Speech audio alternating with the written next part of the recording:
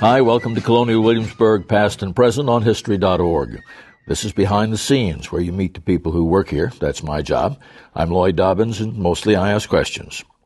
75 years ago, architects and preservationists set out to reconstruct Williamsburg's Capitol building. Artistic details were pitted against historic records in a debate that is manifest in the building's walls. Senior architectural historian Carl Lounsbury is here with the rest of the story. What this project, the building of the Capitol, does for Colonial Williamsburg today is offer a wonderful insight into the design philosophy of Perry, Shaw, and Hepburn.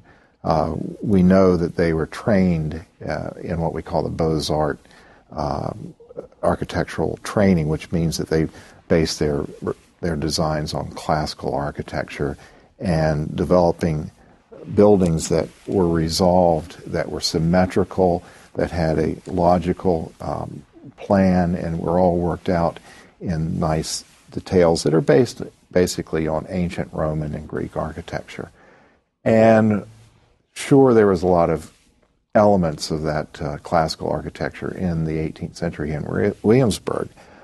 But what Perry, Shaw, and Hepburn failed to really appreciate is the level of architectural expertise that was here at the beginning of the 18th century.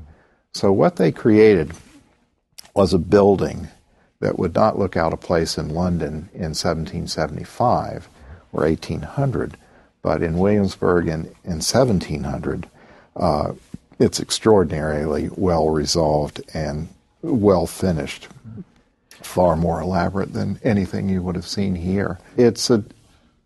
They were trained as architects, and they had an idea that there was this universal design philosophy that could be extrapolated from the Renaissance onward, and it could be applied anywhere in the world.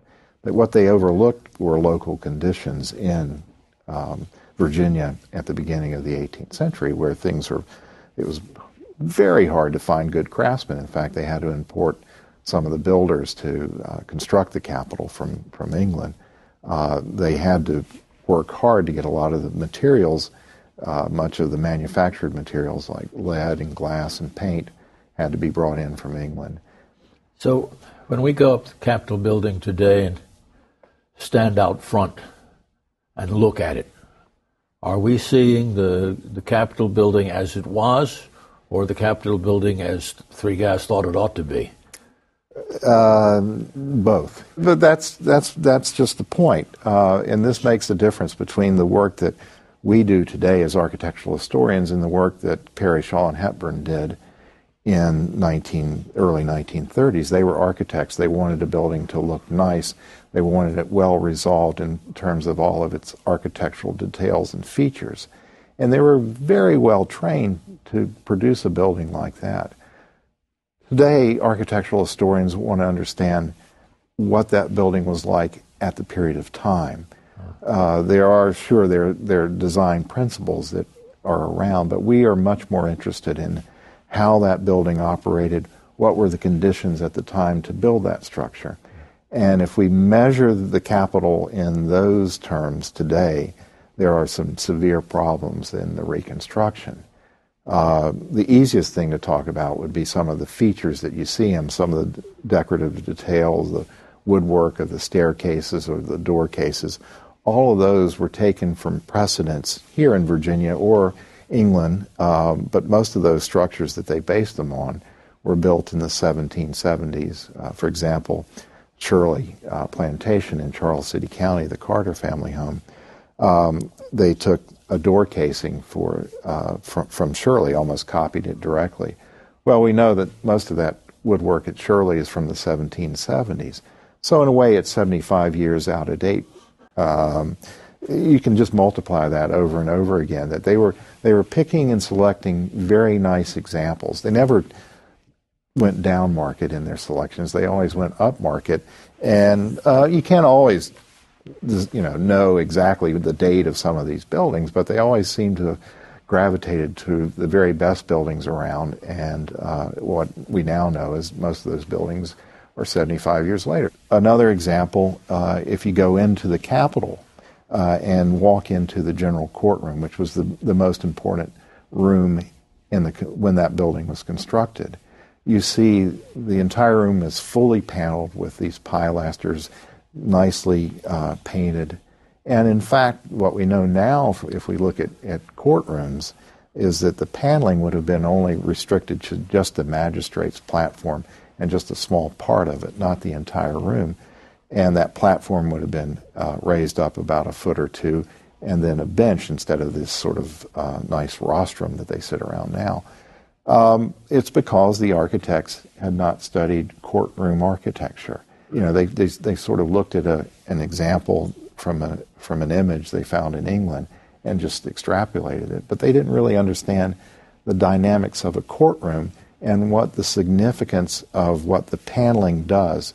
The paneling, just like in churches and in other important places, the best fittings, the best woodwork is always in the best room or the best place in that room, and the best place in that room would be where the magistrate sat. They could care less what the rest of the room looked like. But when you have it fully paneled like that, you miss that point of that deference to the magistrates. So again, I think the architects missed the point on those subtleties, those little ideas that are communicated by fittings and details that in their just looking at the form of of those details rather than how they were selectively used at the time to convey certain meanings in social context. The point I'd like to make is that they had a different aesthetic philosophy than we do today. Every generation rewrites its history in terms of what is most important to them. Today, we are very much interested in social history. In the 1930s, they were very interested in aesthetics of the 18th century. We're much more interested in understanding how buildings work. Of course, we're interested in how they look, but we also want to know how they worked and the kind of ideas that they communicated to the public, to individuals in the 18th century. What did the Capitol say to those who worked there, who came there to legislate or were there in the general courtroom? What did those fittings tell you about the power and authority of the crown or of that provincial government? These are not the kind of things that Perry, Shaw, and Hepburn were interested in. They were interested in what kind of cornice might it have had. How do we resolve the detailing of this and that? Where can we get an example of this? So they're assembling pieces from here and there, but not thinking in the overall, the bigger ideas of what that building would communicate.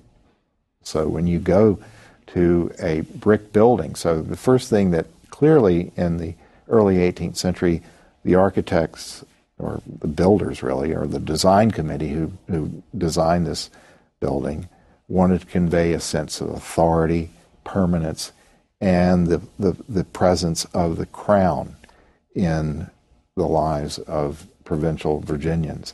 And to do that, how did they do that? Well, they subtly did it, and as well as overtly, in many different features. They used brick instead of wood. Brick is a sign of permanence in colonial Virginia. If you look around in Williamsburg, all the public buildings are made of brick. The other thing, they would have smaller details. They would have what we call compass-headed windows or arched windows. If you look in the Capitol, the ground floor windows are arched. Where else are they arched?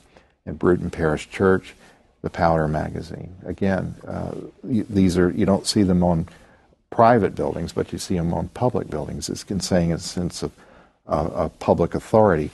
The Capitol is surrounded by a precinct. It has Capitol walls, so it's like a special place that you go to. It's not just simply on the side of the street like it was in Jamestown. It is set aside. It is in the center of the street. So obviously, every eye is focused on that structure. So the cupola itself comes up, and symbolic of the authority of the crown, and you have the symbols of authority. That is the arms of the crown, as well as other important folks, are right there on the building. So all these little features speak of authority, of power, of permanence. Our environment is shaped, and we shape our environment. We bring certain things to it, and when we go to buildings, I think Churchill's summarized it very nicely when he says, first we shape our buildings, and then our buildings shape us. And the environment has an impact on people. That's Colonial Williamsburg, past and present this time. Check history.org often. We'll post more for you to download and hear. Click comment on history.org/podcasts and let us know what you think.